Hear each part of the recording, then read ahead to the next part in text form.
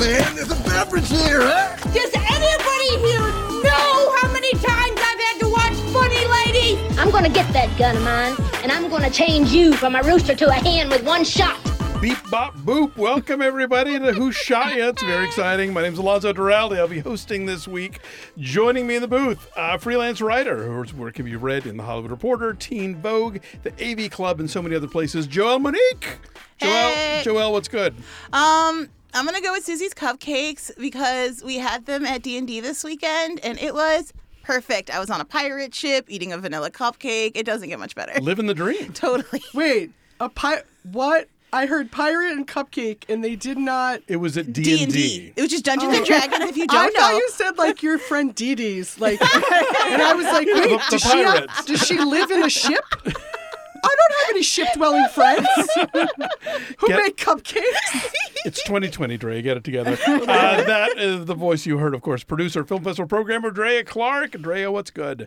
What's good with me? So I loathe to give another Netflix recommendation. So what I'll say is I've discovered my favorite subcategory of TV enjoyment is me finding characters that remind me of producer Casey. Yes! And he knows this, but I always like to tell him that Bash on Glow reminds me of him. And I would love him to get like a very bright 80s suit. Yes, and please. Just as a general principle. It's largely the hair. I mean, but it's the whole sort of, he's got a very elfin man thing about him. And so there's another Netflix show called Next in Fashion that I adored, that's hosted by Alexa Chung and Tan France. And they have so much charm and charisma between them. And the reality shows I watch are typically just ones where people are really talented in some way and get to show it. And this one has one of the competitors is named Daniel, and he is very much in the producer Casey mold. Okay. And even in the first episode, like two of the other contestants are like, Daniel's beautiful. He's just dreamy. Anyway. Does Tan go around giving everybody French tucks? Or He brings it up at least once an Oh, episode. my God. Make it stop. No, it Never. works. It's really charming. But yeah, so if you ever see secret just weapon. a delightful, like Casey's look to me reads, grew up like as a well for boys, but was like making dirty jokes to the well. That's the vibe. Okay. And then good hair. I think of him as like the masculine version of Emma Roberts and Nancy Drew. Oh my God. Casey, I hope this is fun for you. I love everything that's happening. That's what's good with me. Joining us today, our vastly overqualified guest, who we're so thrilled to have with us for this conversation, author of the Heroine Complex series and the newly released Shadow of the Batgirl from DC Comics, Sarah Kuhn is here. Hey. Sarah, Thank what's you. good? Well, I've been talking a lot about how I've decided to commit myself to the jumpsuit lifestyle. All right. My friend Daphne, who is like a cool comics girl, she's an editor at Boom. I just think of her as a cool comics girl. She had like these cool jumpsuits, and I was like, where did you get them? And there's a place in LA called Big Bud, which just makes like these jumpsuits in all different colors. So I went and tried one on, and it was very like Sisterhood of the Traveling Pants. Yes. It was just like immediate, like I love this. I never want to wear anything else. So my dream now is I got one that's very pink, and I would like to get them in all the different colors so I could take make a picture of myself where it's like that Hillary Clinton Yes, thing where she I had know all exactly that- what you're talking Yeah, about. Lupita Nyong'o during the award season. Yeah, Yes. the rainbow. Like Yeah. that's like my ultimate goal. So I'm very into jumpsuits. I want that for you, and I will note Yes. you are wearing an excellent jumpsuit right now. I am. It This one has a print. I'm also into print. It's a solid floral. Fun and festive. It looks like it was from the Birds of Prey poster. Thank art. you. It Totally, really yes. works. Thank you. It's This was actually what I wore to our Shadow of the Batgirl lunch party. Oh, there because you it go. reminded me of that kind of in the book our character has like who becomes Batgirl, she makes her own cape, and it's like from a floral bedsheet, so she has like this floral cape, so that became kind of our thing. So I wanted to like honor her with the floral jumpsuit. I love it. Yeah. The jumpsuit is the wearable cape. Yes, Won't get I caught love in that. anything. I Or love as that. Dr. Bench would yeah. call them, the speed suits. Nice. Glorious. Also, I do know that capes are wearable. I get it. Don't tell me. No capes. Alonzo, what's good with you? Oh, Drea, I'll tell you, whatever I had in my mind for what's good flew out of my head when I walked into the Max Fun offices today and tried my first nacho cheese flamin' hot Dorito. Oh, my goodness. Okay. Changing the game. I have to say, I'm a late convert to the Flamin' Hot. Like for a long time, it was just Welcome. It was de trop for me. But I don't know if it's because I'm getting older. My tongue is dying, and so now I can handle that accentuated level of spicy. But the nacho cheese Doritos, but Flamin' Hot. So it's a spicy nacho flavor. Yeah. This is the snack of choice for kids between like 18 and 27 right now. That and Mountain Dew, done. I've got a real Enjoy Minnesota your GERD palate, later. so the spice is too much. No, I've seen the Flamin' Hot, like the Cheetos and the Doritos, used as like a crumble Yeah, a garnish, fancy, yes. like on fancy dishes. I will try anything with the Flamin' Hot crumble. Like I've had sushi with that. Oh, wow. Mac Tell and us about cheese. it. Like it just makes everything better. I'm ready to make the leap to the Flamin' Hot Funyun, but I'm just it hasn't happened yet. But you're so close. I'll report back. This is that nacho Flamin' Hot is your bridge. It's my gateway for Someone sure. did no an question. entire turkey that way for a Thanksgiving, and I was my like, God. I see the inspiration. Yeah, That just seems like a meme. Like that doesn't seem like an actual meal. Just They're a like, hunch. no one here will enjoy it, but the photos are going to be great. Exactly. Well, it's perfect that Sarah is here because today we are talking about Birds of Prey and the fantabulous emancipation of one Harley Quinn. We'll also be taking a call from the Who Shot line and, of course, our staff picks. But first, it's time for that news segment called It a Dick. It a dick. Which means, is this important? Do I care? Each of us will read a news segment and answer those vital questions. Is this important? Do I care? Starting, of course, with last Sunday's 92nd Academy Awards. And rather than asking, is this important? Do you care?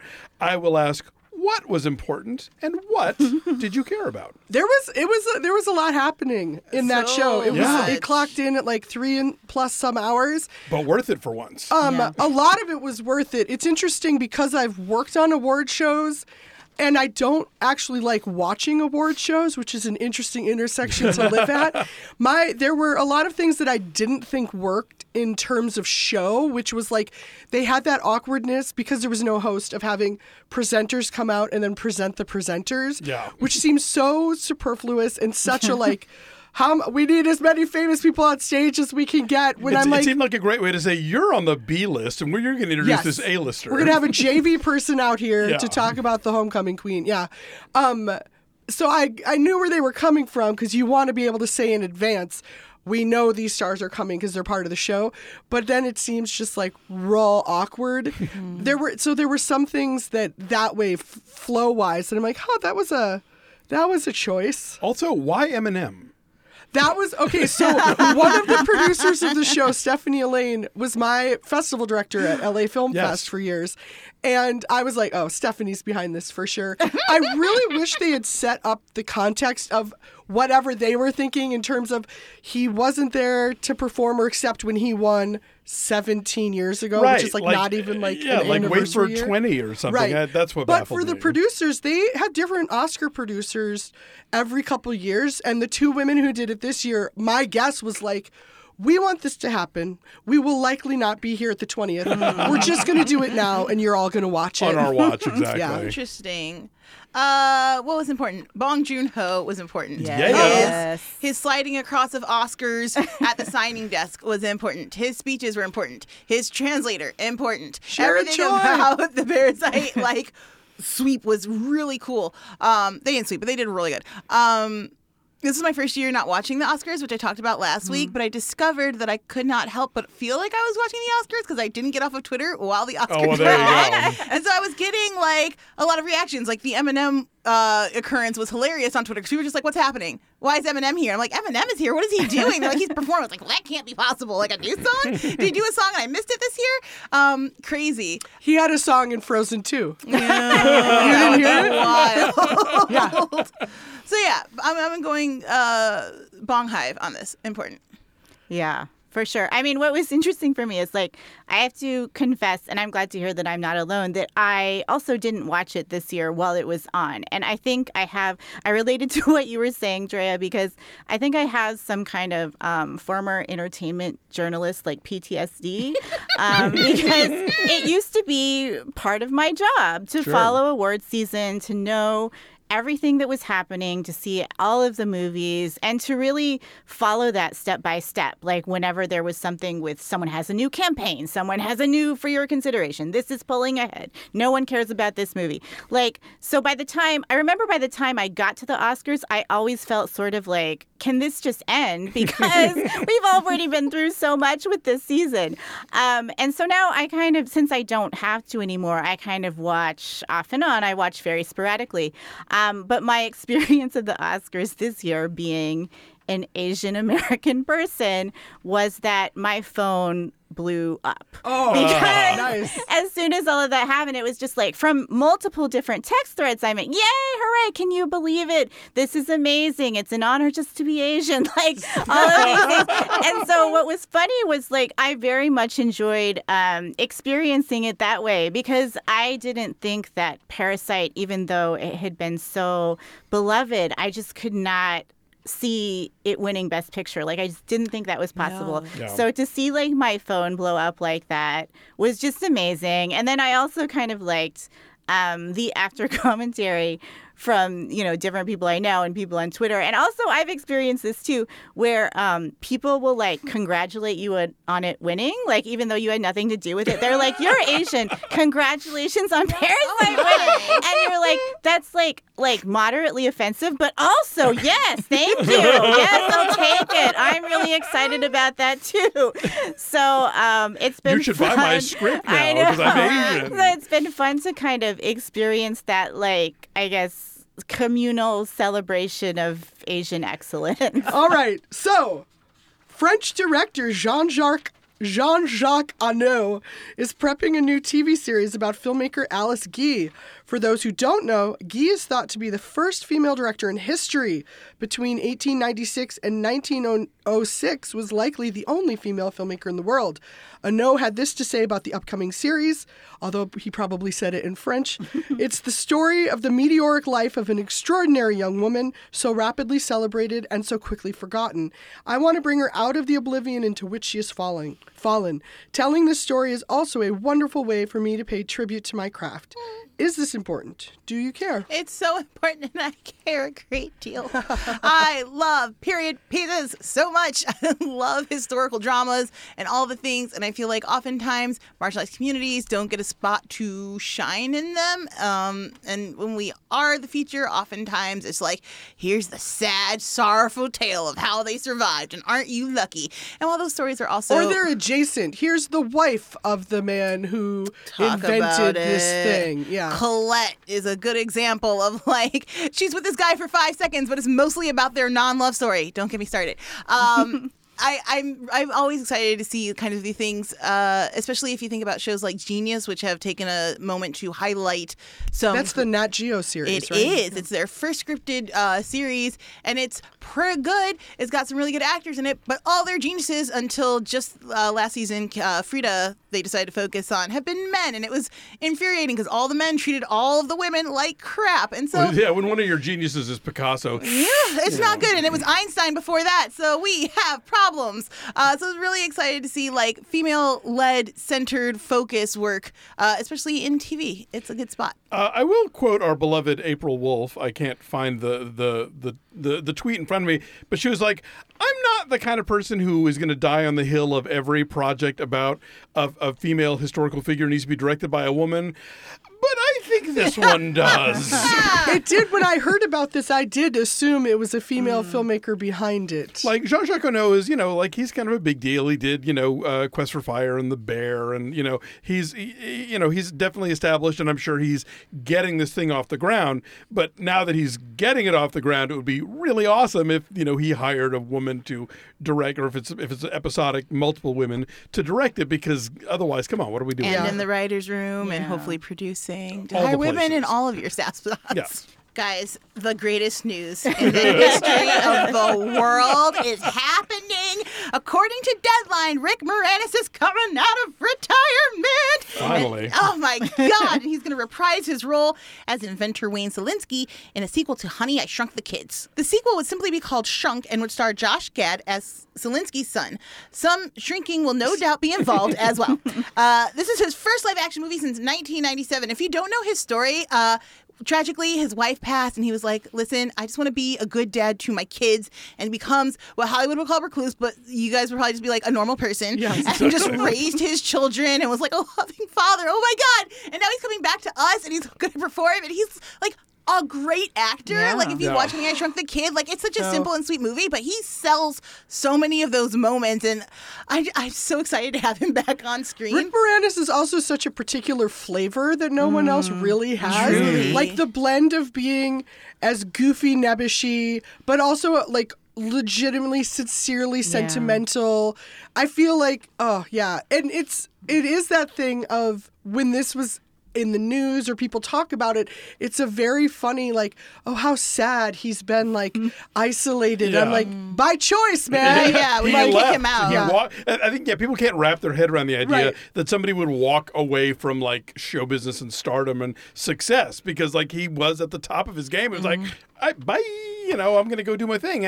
And more power to him. I think it's exciting he's going to be back. I've been a fan since SCTV, Oh, yeah. So, yeah, he is, I think, like, a comedy legend, so this is really cool. Yeah. Yeah, and the film, like, with Josh Gad as a counterpart, I just feel wholesome. And I love 90s movies, like 90s family movies, Flubber, like all those kinds of, like, high energy, cute, there's always a dog involved. Give me more of that. We need some wholesome right now. Yeah. I mean, and he was such a staple of my childhood, and I think probably a lot of people's childhoods. And, I feel like back then, especially when he kind of went into, what we said was being a recluse or whatever, like there wasn't necessarily the internet. So a lot of us, I think, just didn't know what had happened to him. Right.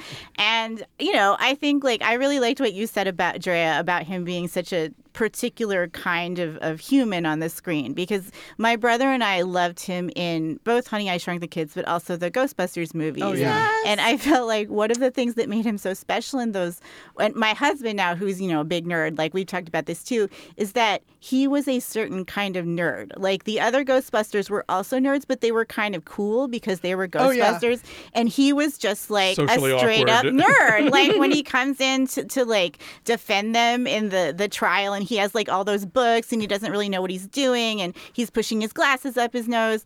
And I think there was just something about that resonated for a lot of us who were also nerds, because like you guys were saying, he also came off as so earnest and kind, and it wasn't really that kind of nerd who's trying to like gatekeep or keep other people out, or who's angry because he's been bullied. He was just like this sweet, earnest, like shot, like you were saying, Joelle, it's just like this kindness that we kind of need right now. There was an article in the last week on the internet that was like, hot guys need to stop playing Seymour in Little Shop of Horrors. That's such a Yes. true Moranis statement. is a great Seymour. Yes. All right, we're going to take a break, and when we come back, we're going to talk about Birds of Prey and the fantabulous impersonation of Wonder Harley Quinn as soon as we hear from another show from Max Fun.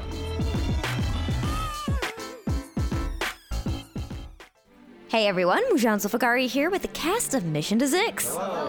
Our fourth season premieres on February 19th, and for those of you who aren't familiar with the show, we decided to ask one of our characters to give you a quick recap of what's happened so far, so say hi, C-53. Hello, how may I be of service? C, could you tell us what's happening in the Zyxx Quadrant leading up to Season 4? Certainly. The evil Nermit Bundaloy, not to be confused with the non-evil Nermit Bundaloy of no relation, murdered his fellow counselors and crowned himself Emperor of the Galaxy. With the help of myself and the rest of the crew of the Bargerian Jade, Zima and I planked Exeter the Emperor and an ancient cosmic entity known as Beano into a chasm aboard the gigantic Planet Crusher, a machine built to crush planet crushers, which in turn were designed to crush planets. The resulting implosion created a vast celestial object with unknown powers. We are currently in search of our former rebel commander Sisu Gundu, who may yet reunite our fractured galaxy. Is that sufficient? Yeah, all clear to me. Mission to Zyxx Season 4 debuts on February 19th on Maximum Fun.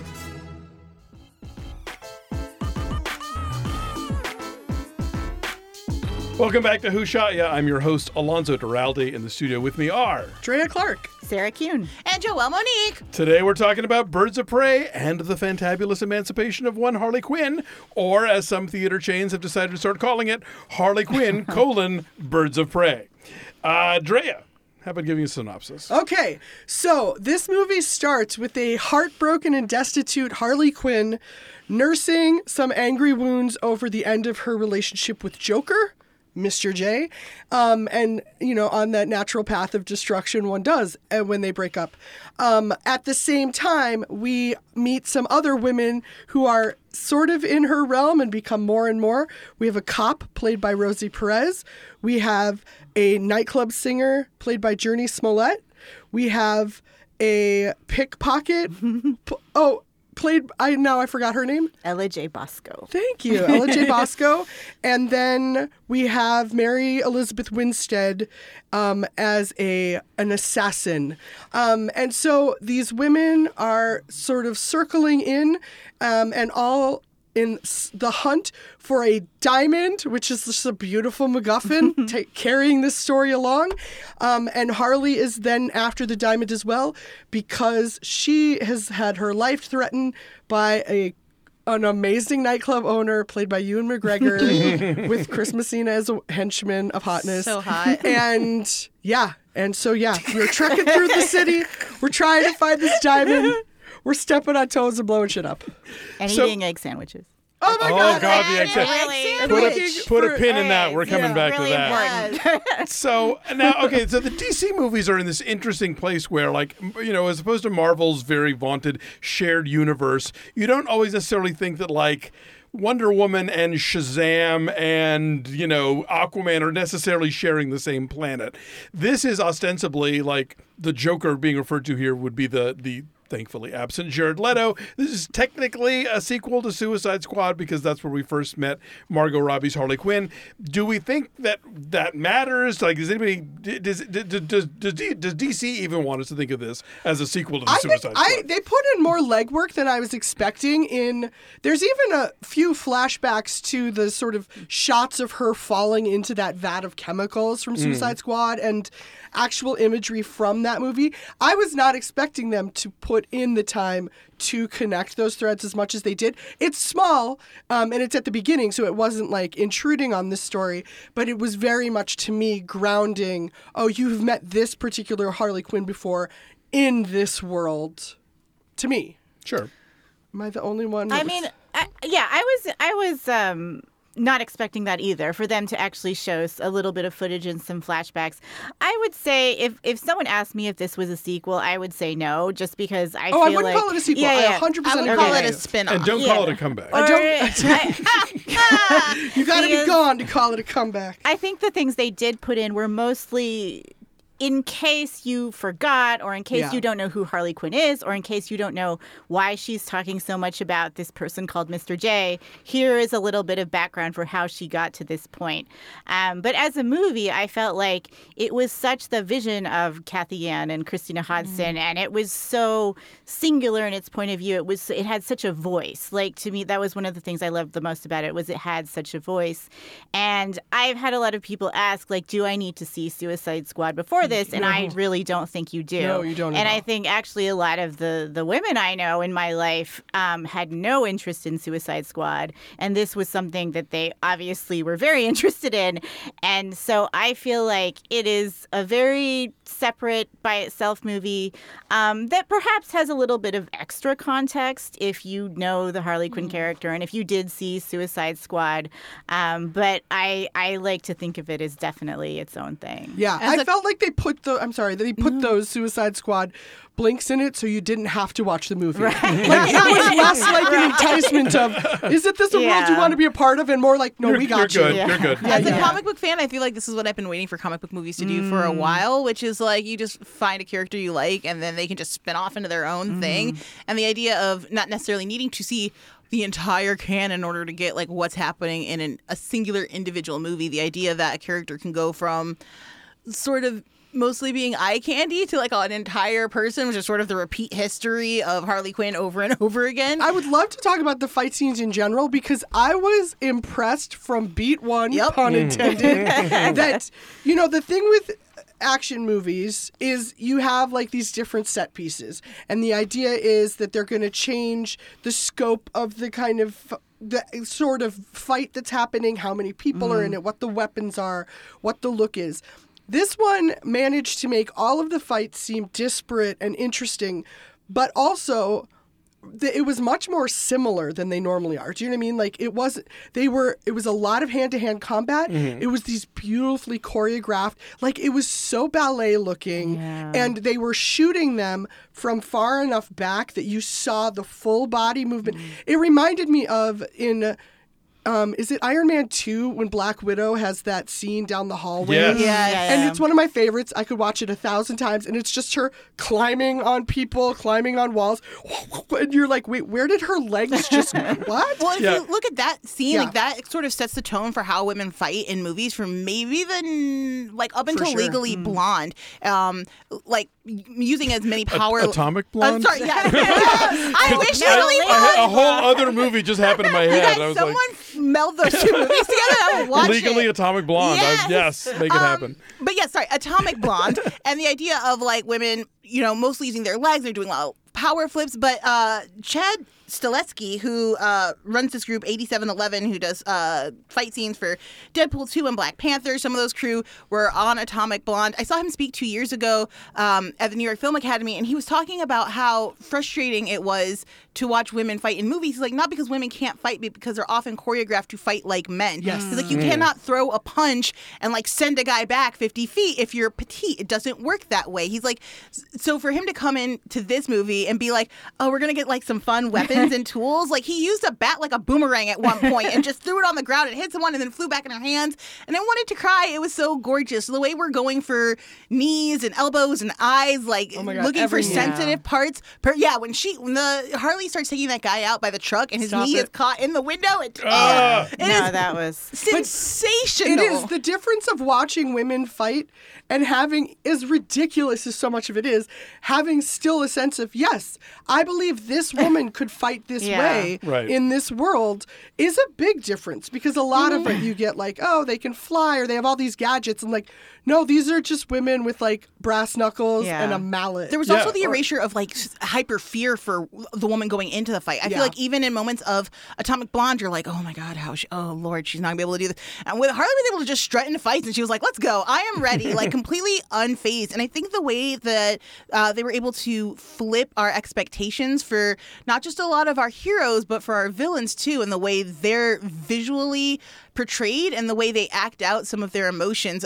Black Mask is a very typical like cocaine drug lord, like tough, like very cool. And I mentioned on a different show, like the idea, and that's the Ewan McGregor character. Yes, and the idea that like that character who's always dressed in black and white gets a black and white Hawaiian T-shirt like right off the jump to let you know, like, listen, we're going to be delving into this guy's interior level of the way he's uncomfortable, the way he fears being emasculated, the way he presents himself in a very high polished way. And then she took all the cool from him. Like, that's stuff we really admire in, say, like a Scarface or a Godfather type character. This idea that they are effortlessly cool and awesome and intimidating. And he gets to be all those things except cool. And I think that made it able that we were able to laugh at the villain. And that was cathartic as hell. I really enjoyed that. Now, Sarah is our Cassandra Cain expert. That's probably the character who is the most changed from her comics roots. So tell us a little about OG Cassandra Cain versus the film one, and how you think they sort of implemented this new version. And in the film, she's the young pickpocket. Yes. So, and also, I think I'm supposed to say I did not have anything to do with the making of the movie. It was completely separate from working on in comics. But yes, I wrote a graphic novel called Shadow of the Batgirl, which is a retelling of the Cassandra Cain origin, and the artist is Nicole Gu, who's amazing. And it just came out. It just came out, and we're very excited. And I have been a Cassandra Cain I have been a Cassandra Cain fan for a long time, pretty much since she debuted 20 years ago. She was the Asian Batgirl. How can you not love that, especially if you're Asian? So, congratulations. Thank you. Yes, for Parasite and Cassandra Cain, I will take your congratulations. But in the comics, she is the daughter of supervillains. She's the daughter of David Cain and Lady Shiva, who who are kind of these master assassins. And she's been raised by her father, and he has deprived her of speech, of human contact, of language, really. So her main language is body language. She knows how to read someone so she can sort of predict what they're going to do in a fight. And she is this very tiny teenage girl, but she is the world's like most badass living weapon. And so as her story goes on in the comics, she eventually has this moment where she actually breaks from her father. She runs away, and she eventually, I'm streamlining a lot because this is very complicated, like many comic book origins, but she eventually is taken under the wing of Barbara Gordon and Bruce Wayne, and she decides to be a hero and fight evil and fight back against her father. And it's very powerful because it's sort of this person who has been given all these tools to be a bad guy, and she decides to be a hero. And I always thought that was very powerful. So in the movie, it is a different version. She is, as you said, more of a pickpocket. She's still a young Asian American teenage girl. And it's been interesting to kind of see the reaction, because I know there are some fans who feel that they perhaps just took the name and gave it to a different character, and they should have called it something else, and et cetera, et cetera. I personally feel like, how many different versions of Batman do we have? Like, honestly, how many times has that character been reinterpreted? Why can we not have a few different versions of Cassandra Cain? For me, like, just hearing them say her name, like this Asian American character who I've loved for so long, who I never thought was going to be in any movie or any TV show, that's amazing. That's still very affecting. I think Ella J. Bosco is fantastic. I think great. Like, she is such a character that you just immediately want to hug. Like, it's sort of like Harley feels about her. You want to take care of her. You want to feed her cereal. You want to take her to your like janky apartment. You want to show her your pet. Yeah, and I also loved that she was the only person who didn't know who Joker was. Like, that was like a powerful moment for Harley. And so I will protect any version of Cassandra Cain with my life. I will protect the comic book version. I will protect my version. I will protect this version. I just thought she was wonderful. And as far as like some of the criticisms that it's so different, I also have to say that I had a very emotional reaction, because like one of the things that I've kind of seen from some fans is like Cassandra Cain in the comics is like this badass fighter, like, and in the movie she's actually the only one who doesn't really like physically fight. Like, they're all protecting her. I actually was very moved by that. I was like, Cassandra Cain has had to work really hard in the comic books. She's always protecting people. She's always fighting. She doesn't think she's good enough to be a hero. And here in this movie, she gets like these kind of big sister figures who will all fight for her and protect her. And she's introduced. It's interesting because I obviously didn't know her background, but it is set up in a way, you find out the small glimpse you get is she has foster parents who are like angry, but maybe abusive, whatever. Right. So she still could have the origin story. I think. And I just loved that this character that we saw being, when we first meet her, she's neglected and ignored, and by the end, she is being like handed from woman to woman. Yes. It reminded me of the Avengers Endgame when they're passing the gauntlet. Right. And I was like, oh, Cassandra Cain is their gauntlet. No, it was like one of the reviews we got somewhere, maybe it was Amazon, for our book, the title was like, Cass Cain is baby. And I was like, in this one, I was like, she's baby. She's everyone's baby. We have to wrap up soon, but we have to talk just a little bit about the female gaze. I think it pops up in various places. I love that there's a scene where Black Mask humiliates a woman in his nightclub, and we cut away to like how Black Canary responds to it rather than just sort of indulge in that exact moment. Thought. But the egg sandwich, we have to talk about the egg sandwich. Oh my God. The sexiest thing in this movie. I've wanted one ever since I saw it. Truly. I was like, should we all just hop a plane to New York and go get our egg sandwiches? If they didn't serve those at the premiere, they did it wrong. Yeah. Oh, man. There's something about a woman thoroughly enjoying food that I think is often missed in films. You rarely see a woman eat, or if she does, it's very like sumptuous and sexy. She's just poking her oatmeal. Right. Exactly. Or she's sad in a Bridget Jones's Diary way, where she's like, let me eat all my feelings. Or you could even do Drag Me to Hell, where she secretly has an eating disorder. And it's like all these like very complicated relationships with food. And so to just really streamline it to just be like, let me get that egg sandwich that is my favorite. And also the idea of like the specificity of like, I need to get it from this place, from that guy, because he knows what he's doing. And that loving sort of like neighborhood relationship. I was talking about how like this is such a like lovely interpretation of how Harley sees Gotham, which is often like a very dark, like seedy city and underbelly through Batman's eyes. And here it's just a very glowy like neighborhood place, and the fact that she has everybody from her sandwich guy to Doc and these characters that make a city feel like home. There's something really wonderful all connecting back to that egg sandwich. Simplicity and deliciousness and love. And I just appreciated that and the like cute little text messages on screen as we were like, who are all these people coming after her? Like, what a great, like, amazing way to introduce a whole bunch of people really quickly. They have to make a sequel to this movie because I'm in love with it. A friend of the show, Johnny Jungle Guts, pointed out that this movie sort of vindicates the Joel Schumacher vision. You know, the way this movie uses color and the way that it kind of like, you get this sort of old school, like Gotham City. It's riddled with chemical plants and abandoned amusement parks and fog-shrouded piers, you know. All right, so we have to decide to tell our listeners, would you screen it, stream it, or skip it? Sarah? I mean, obviously screen it. That's the best one, right? I'm just Yes. making sure I have the right. Yes. Yes. No, I loved this movie. I loved this movie so much that it's one of those things that I felt like was actually made for me or was made for a certain audience that has perhaps been underserved in the past. I loved the voice of it. I loved all the performances. I loved the way that Christina Hodson wrote it, and I loved the way Kathy Yan really shot it. And just, I thought it was beautiful. And I have to say that egg sandwich moment was like, I think the moment when I was like, oh no, this is the one. Like, this is the movie. I feel seen. Like, I feel seen. Like, the way that it's shot like a romantic montage is brilliant. And yeah, like what Joelle was saying about like showing a woman like relishing eating, like relishing food and enjoying it, I thought was actually much more revolutionary than I think it's being given credit for. But everything from that to the hair tie, like Harley giving Black Canary the hair tie, to actually them showing Huntress putting on her eye makeup, like instead of being like, oh, it just appears like that when you wake up. Like everything, all those details were amazing. And so I want everyone to see it.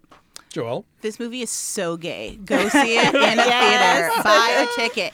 Imagine Chris and Ewan are actually in a relationship. I know there's a cut somewhere where that actually happened, and I really look forward to the DVD. Give me them. I love them.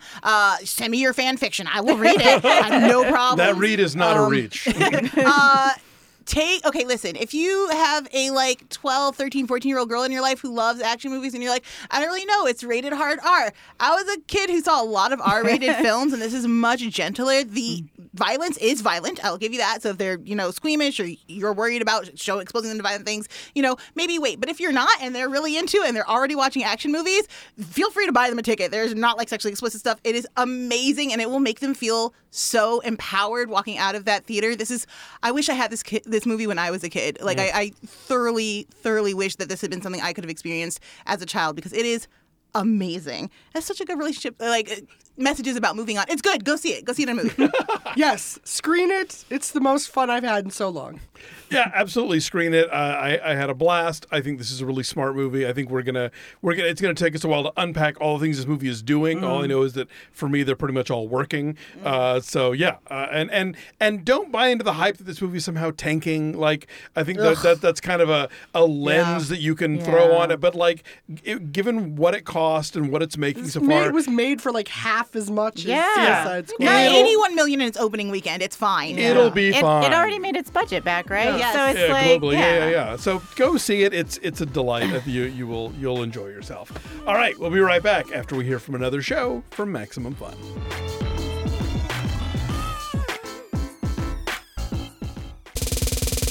Hey, I'm Jared Hill, co-host of the brand new Maximum Fun podcast, Fan Time. And I'm Travell Anderson. I'm the other, more fabulous co-host, and the reason you really should be tuning in. I feel the nausea rising. To be Fan-Tie is to be a big fan of something, but also have some challenging or anti-feelings toward it. Kind of like Kanye. We're all fans of Kanye. He's a musical genius, but he thinks slavery is a choice. Or like the Real Housewives of Atlanta. Like, I love the drama, but do I want to see black women fighting each other on screen? Hell to the nah, to the no, no, no. We're tackling all of those complex and complicated conversations about the people, places, and things that we love. Even though they may not love us back. Fanti, Maximum Fun, podcast. Ow.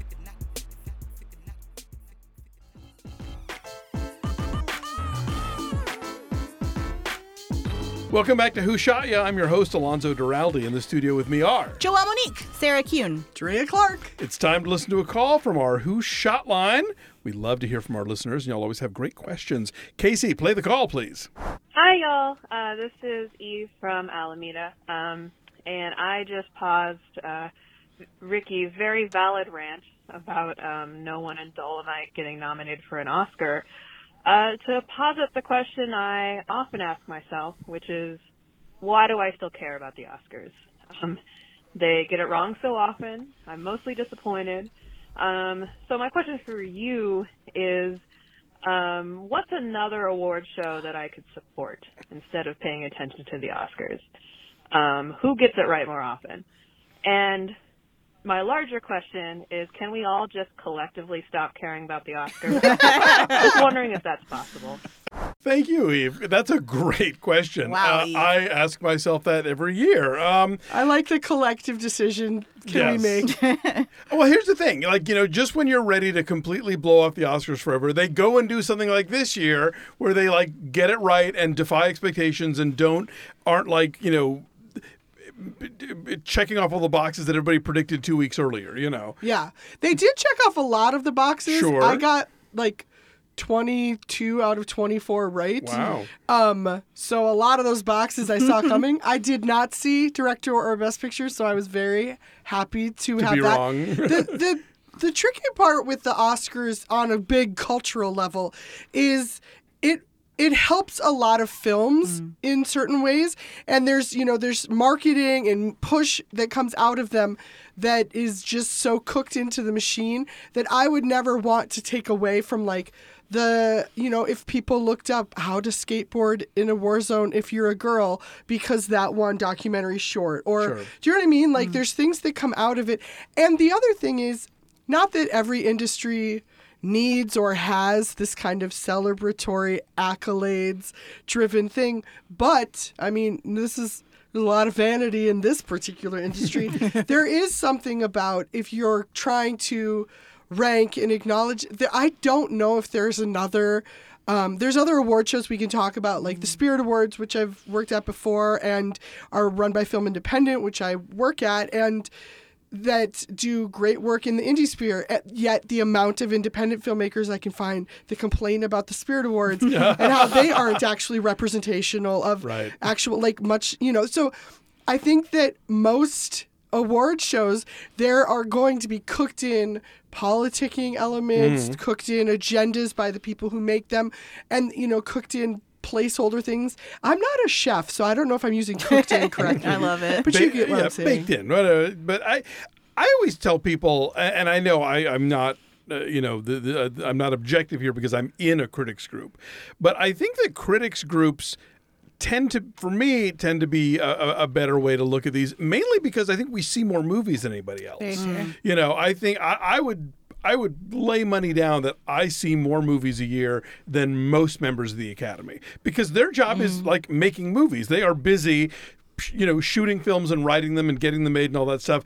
This is what I do for a living. And I go to the movies all the time. I see 3-4 new movies a week, not even counting classics or stuff I'm considering for festivals. Just for the, just the hamster wheel of new releases, that's several hundred films a year. And so you look at, I keep coming back to Mary Kay Place and Diane, best actors from LA Film Critics, best actors from the National Society of Film Critics. Because we saw the movie and we didn't need a multi-million-dollar marketing campaign to get us to see the movie.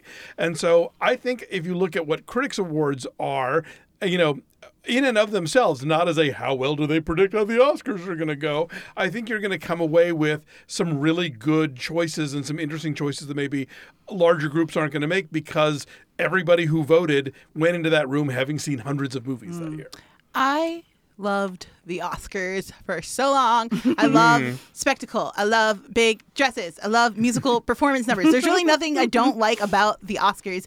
I did not watch this year because, again, I was just feeling away, was pleasantly surprised. I think that it's hard to let go of it because it's such a easy touchstone for people, especially if you are outside of the industry and you're just a person who generally loves movies. It's really easy to go and be like, oh, what are some like really great movies I've missed? Let's see what won Best Picture. Who are some directors I should be checking out? Look at the best directors list from any year, and you can start exploring, and it's a great way to get into film history and understanding, who are the giants. And so I totally understand being both disgusted and eagerly awaiting the next Oscars. It's a crazy space to kind of be in. I don't think that there's another platform that's going to give you what you want. I hope for in the future an award ceremony that doesn't necessarily look at best, because I think it's way too challenging to categorize best, but instead points out and uplifts great things that have happened within the industry. So I don't know, this year, instead of best actress, we'd be like, best what the hell performance was that? It was amazing. And we give it to Lupita because holy cow, what did she do in Us? It was wonderful. They would have better titles. I suck at titles. That's basically the MTV Movie Award. But even MTV Movie, Best Kiss. And I'm curious to see if there's a way, if we could ever just be like, let's just honor what was really excellent in film this year as opposed to trying to rank them, if that makes sense. I don't know if that's a possibility. I'd like to see it. And I'll tell you, even if there are flaws with the Spirit Awards, and I'm sure there are, as somebody who's been on that jury a few times, I know it's real. You have to...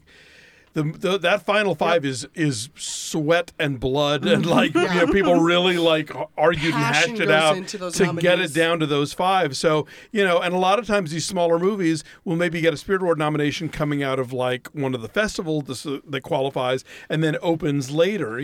So be on the lookout for titles maybe that you've never heard of for movies that are still in the pipeline and going to come out within the months afterwards.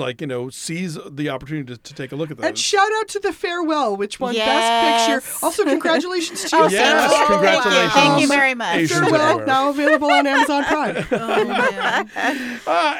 Well, Eve, thank you for your call. We appreciate it. Thank you to everybody who's called in. We love them. Please keep it up.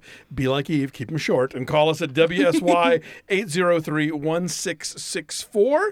And that's the perfect segue to get into staff picks. Can be any movie in theaters or streaming or whatever else. Sarah, kick us off.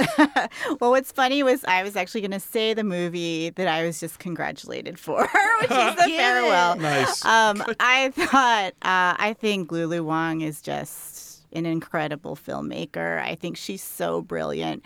And I think what is interesting and somewhat infuriating for me is that a lot of times I think, especially when women of color tell a story that is maybe something inspired by our real lives or something that we've gone through or something that's happened to us, I think a lot of times people think it's easy. They're like, she just told this story that happened from her life. And I'm like, that is actually she just handed everyone her diary. Right. There was no script. They just read her. And I'm like, no, that's actually harder. Yeah. And the fact that she made a movie that felt intimate but also epic, that sort of paused on these just beautiful moments, the motif she had with the bird that she keeps seeing, and that last shot I just thought was incredible. And I think she's an incredible storyteller. I was really disappointed that she didn't really get nominated for anything in the Oscars. Super happy that they won the Spirit Award. I just think that movie is really beautiful, and I can't wait to see what she does next. Joelle? Same. I'm so sorry. I have a Netflix recommendation. Don't be mad. It is a 6-part documentary called Who Killed Malcolm X. It is so damn riveting. If you feel like you know the story, they'll tell you don't. They've got 1,000 new facts. How to describe?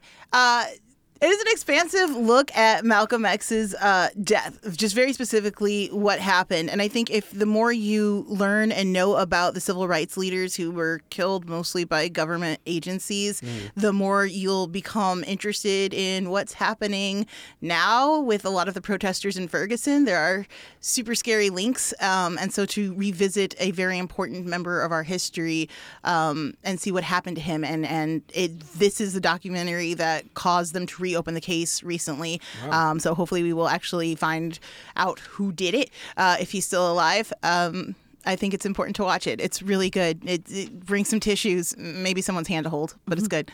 Will do. Freya? So I have a recommendation of a film that I programmed at Bentonville Film Festival last year that had premiered at South by Southwest called Olympic Dreams. It is coming out limited release this weekend and probably digital quick to follow. It is directed and starring this woman named Alexi Pappas, who is an Olympic distance runner. She competed. She's American, but via Greece. So she competed for Greece in the 1500 or something at the Summer Olympics. She shot the Olympic Dreams, the film, with her husband as co-director, Jeremy Teicher, and Nick Kroll as her male lead. And it's basically a romance that takes place at Olympic Village during the last Winter Olympics. That's amazing. And they actually filmed. They had permission to film some stuff. They, I'm assuming, stole others. But she plays a cross-country skier in it. And she is an Olympian, so she looks like an Olympian. And he plays a dentist, I think, who's there just helping out with the athletes, again, as part of the village. And the idea of a romance of two people with very different, slightly lonely, isolated backgrounds meeting at this place that is so specific and wonderful that you don't have a lot of access to, and definitely not in this way. And I think it's just a really interesting, just sort of independent film experiment with that. So do they get into the steamy lustiness of Olympic Village? I would say it's much less horny than most Olympic stories. It's more of a character relating. I'm not going to say there isn't a horny element, but nothing. I don't think you could film the true horniness of Olympic Village. They went through 8 million condoms at the last Summer Games. All those idealized specimens. Get it in. Now, okay, so mine is this is a film that's streaming on Amazon Prime. It is technically listed in my Christmas book, but I think this is one that doesn't necessarily have to be holiday dependent. Somebody on Twitter asked, what would be the ideal double feature film to screen with Parasite? Ooh. And my husband immediately goes, It Happened on Fifth Avenue. It Happened on Fifth Avenue is a comedy that was made. It was the movie that Frank Capra thought about making before he wound up doing It's a Wonderful Life. One of the writers of the film did get hauled in front of the House Un-American Activities Committee. It is a Christmas movie, but it is the most wonderfully kind of fuck the rich, collectivism is great comedies. It's about this rich guy in New York who every winter goes off to his hunting lodge in Virginia, and this homeless guy who moves in and lives in his house every year. Yes, that is that. Okay, I thought that was that. So the rich guy has also managed to tear down this apartment building of affordable housing. So our hero, this GI, recently from World War II, is homeless. So the homeless guy invites him to stay there too. And then the GIs has 3 friends who are married and they've got kids and they're trying to find a place in New York and there's no place. More and more people start showing up. The rich guy's daughter turns up to get her clothes. They think she's breaking in. She falls in love with the GI, so she pretends to also be poor. So then her parents, to keep an eye on her, also pretend to be poor to live in their own house where they now have to be servants. It's a really charming movie and a really just a sharp film about capitalism in a way that you wouldn't expect from a 1940s comedy. I'm gonna go home and watch this right now. I'm so impressed by that. I never would have come up with that Parasite correlation. That's amazing. That's a Dave White. Dave White, here. He's what the a guy winner. for this. All right, now is the time where we talk about our 5-star reviews. Leave us a 5-star review on Apple Podcasts. We will read it on the air. I'm going to throw this one to Joelle out of modesty. I love a dramatic reading. This one comes from Super Bracket Bros Cast. Best movie podcast besides maybe Linoleum Knife. Both feature the great and wonderful Alonso Duralde. This podcast consistently delivers on laughs, insight, and good suggestions, a very tricky balance to pull off. They often have great guests, too, that provide insight into the movie-making world from angles that somebody on the outside looking in wouldn't normally have access to. I myself am a host of a podcast that is two straight white dudes talking nonsense, so the wider perspective on things is also greatly appreciated. Shout-outs to Iffy for buff nerd power. Shout-out to Alonzo for catching me up on a century of film I've missed out on. And shout-outs to Drea for being a great cat mom. Shout-outs to Casey for having stellar movies of the decade list. I think we should be best friends. Listen to Who Shot Ya. Oh, thank you, Thanks. Super Bracket Bros. That's very sweet.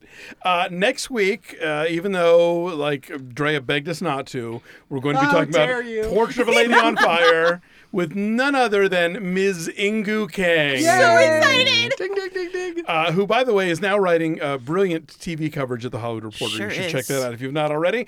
Once again, the number for the Who Shot line is WSY 803-1664. And a reminder, of course, that you can buy a Jumbotron on our show, plug your business, propose to your sweetheart, whatever it takes. Go to MaximumFun.org/Jumbotron. Sarah, thank you for coming. Thank This was you a for delight. having me. It was so fun. Where can folks find you online? My website is heroinecomplex.com. That's the name of my first book. I'm also on Twitter way too much as Sarah Kuhn, and I'm on Instagram as Sarah Kuhn Books because someone took Sarah.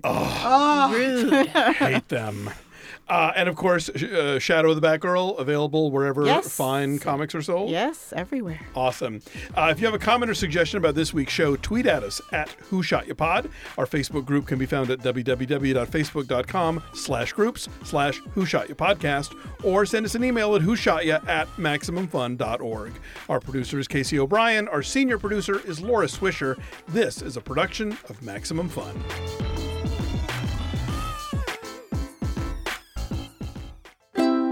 MaximumFun.org. Comedy and culture. Artist owned, audience supported.